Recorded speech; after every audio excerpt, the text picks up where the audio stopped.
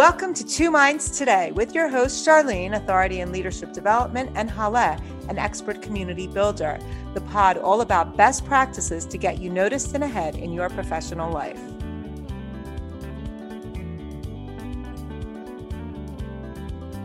Good morning, Haleh. I am so excited to start our conversation where we left off last week. Last week, we were chatting about airspace taking and sharing, and we really didn't get to what do you personally do with the person that is the attention hog? How can you moderate what you are doing? So I think we should dive right in there. I completely agree with you. I would say, though, let's first acknowledge the basic issue here that is a very hard thing for people to do, right? It's very hard to manage someone who's taking up all the airspace, and it's very hard to navigate it. At the same time, as we're starting this, I do want to say, don't go looking for that person in your meetings, because there's not always going to be someone who's taking up all the airspace. Don't sit there with a stopwatch and say, oh my gosh, you're talking 30 seconds more than me. You're taking up all the airspace. So it's not necessarily the case. And just because someone is having a couple of seconds more time than you, it doesn't mean that they are an attention hog. I totally want to echo and agree that it is difficult to do. You're standing there, you are watching it in your head, you're a million miles trying to be like, what do I do? Am I supposed to jump in? Am I not supposed to jump in? Maybe you've just tuned the whole thing out and you're like not actually present. And all sorts of energies and feelings come into play when you start to feel like you don't know when to jump in versus not.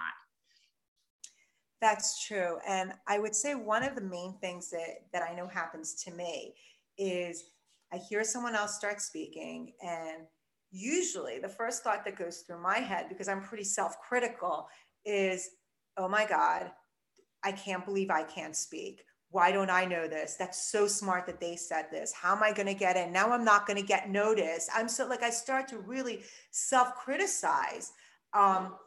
I know the other way is someone might start criticizing the person who's talking. Oh, that know-it-all. How come they can say everything? Who do they think they are talking about the whole everything all the time? I tend to self-criticize. Yeah. I tend to sort of get in my head and figure out when to jump in. So I, many years ago, did improv. And improv, you really have to jump in whenever you feel the moment. And I know for myself, I was one of the people that in the first 30 seconds of whatever the performance was, I needed to get on stage and do something. Otherwise, I'd be so nervous to jump in. And I would sit at the sideline. So I often was the first person out because I just had my own nerves and my own things I was dealing with. I'm like, great, I could do this. I'm going to go do this now. And then I will have taken my moment and I will feel, like I accomplished my task. And so speaking for the people that take a lot of airspace, I kind of want to acknowledge that everyone's coming from different places and dealing with their own baggage, their own everything. And so today we'll kind of want to walk a little bit with you about what could be going on with the person that is taking up a lot of the airspace. Before we get into that, Charlie, I just want to take a moment and say I love this story that you just shared about having done improv years ago, and how, first of all, it's informing your thinking about other people who might be taking up airspace. Maybe they're nervous and they want to get information out. I also like the fact that it's probably given you a set of skills and tools on how to manage a scenario where there's lots of people talking. And I just want to, put it out there as no knowledge is ever wasted, and no experience you have is ever not worth it. You might not know how it works into your life. So going off of this improv, I would say that one improv technique in a meeting to change the direction of the conversation of someone who's taking up a lot of space is to turn the attention to someone else. And how do you do that? You could just jump right in and say, oh, wait, you just mentioned X, Y, and Z. Hey, Jane, Bob, whoever across the room, aren't you working on X, Y, and Z project? And I think that that's one way of taking the attention off yourself, because I think that's like people get nervous. Oh my God, if I jump in, I'm going to look like I'm the attention hog now. And so I would say that's one improv technique, is to come in and push, take the direction and pull in somebody else, which is, I think, what you do in improv, right? You tag the next person in.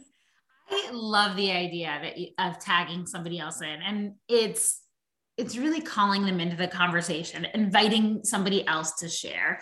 And because you're also, which we'll get to next week, uplifting somebody who may not be able to feel that focus themselves. And I think you could do it, by the way, with or without them. I think it's like the A+ game if you know they have knowledge about what you're talking about.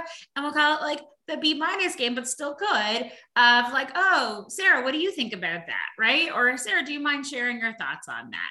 And but hello, like you mentioned, that is like the gold star standard of like, Sarah, you were working on that project too, like what did you think, is like the superstar way to go.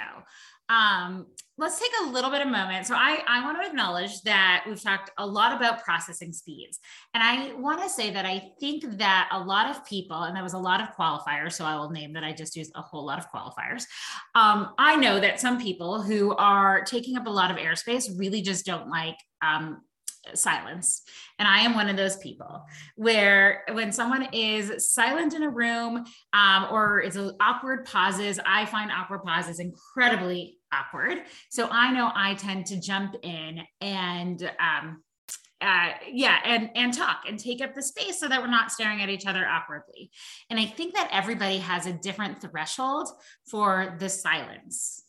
There's been actually a lot of studies done on that, that culturally, and not just between countries, just even within the United States, like a New Yorker versus someone from California versus someone from the Midwest. People speak at different speeds. New Yorkers tend to overlap their speech. People in the Midwest tend to give a lot longer time. So if you get someone from one side of the country, and this is just the US, same country, with someone else from another region, they might think that someone is being an attention hog or taking up all the airspace, whereas the other person is thinking, hey, why aren't you talking? And why aren't you in this conversation with me? So yes, processing speeds is definitely an issue. And I think it's a very generous way of looking at this topic of attention hogs, right? Because that's sort of like a negative outlook, right? It's a negative way of looking at your colleague. Oh, they're trying to take up all the space. But by being generous with looking at it from their point of view, maybe their processing speed is different. Maybe they're nervous. Maybe they're culturally different. I think that you come at it with a lot more compassion.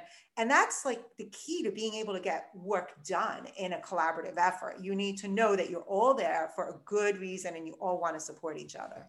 I think compassion is such a fundamental thing for everything that really we always talk about, right? Like, think about the other person, think about yourself, and how is everybody fitting in together.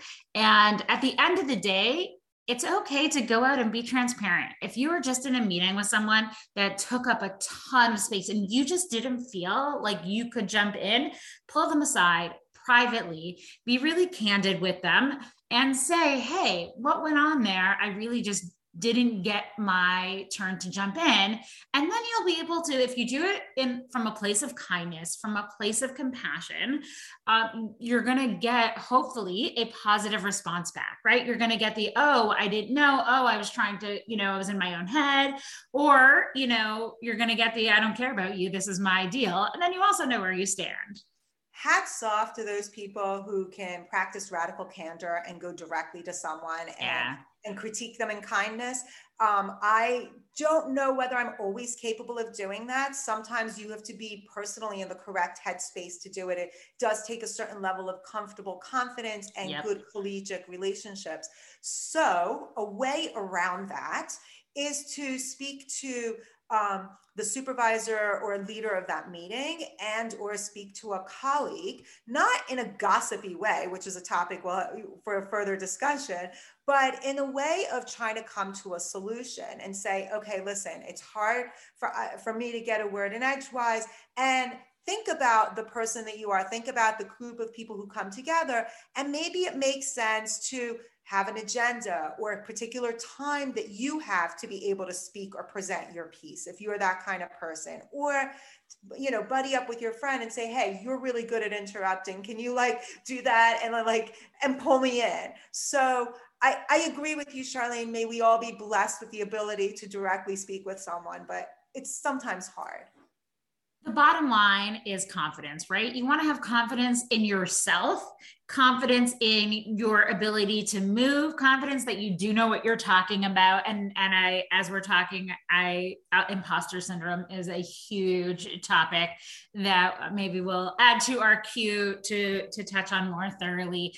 But know yourself and have enough confidence in your knowledge and skill. If you're a person that walks away, right? You back up when someone is forward, then absolutely do what Hilah said. Talk to the person running the meeting in advance. Say, I just have trouble getting in.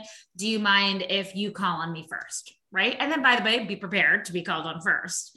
And have confidence and compassion for the person who's doing all of the talking. Yeah. Because at the end of the meeting, at the end of the day, all these meetings are about us working together for an end goal to reach a conclusion that we all want. That's why you're coming together, for a greater good that you all agree on. Yes, definitely. Thanks, Hilah, for chatting today. This is great. And we have a few places we're going to pick up next week on this topic, but thanks for joining, everyone.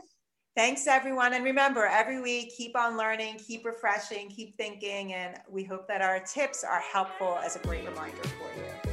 See you next week. Bye. See you next time on Two Minds Today. Like and subscribe.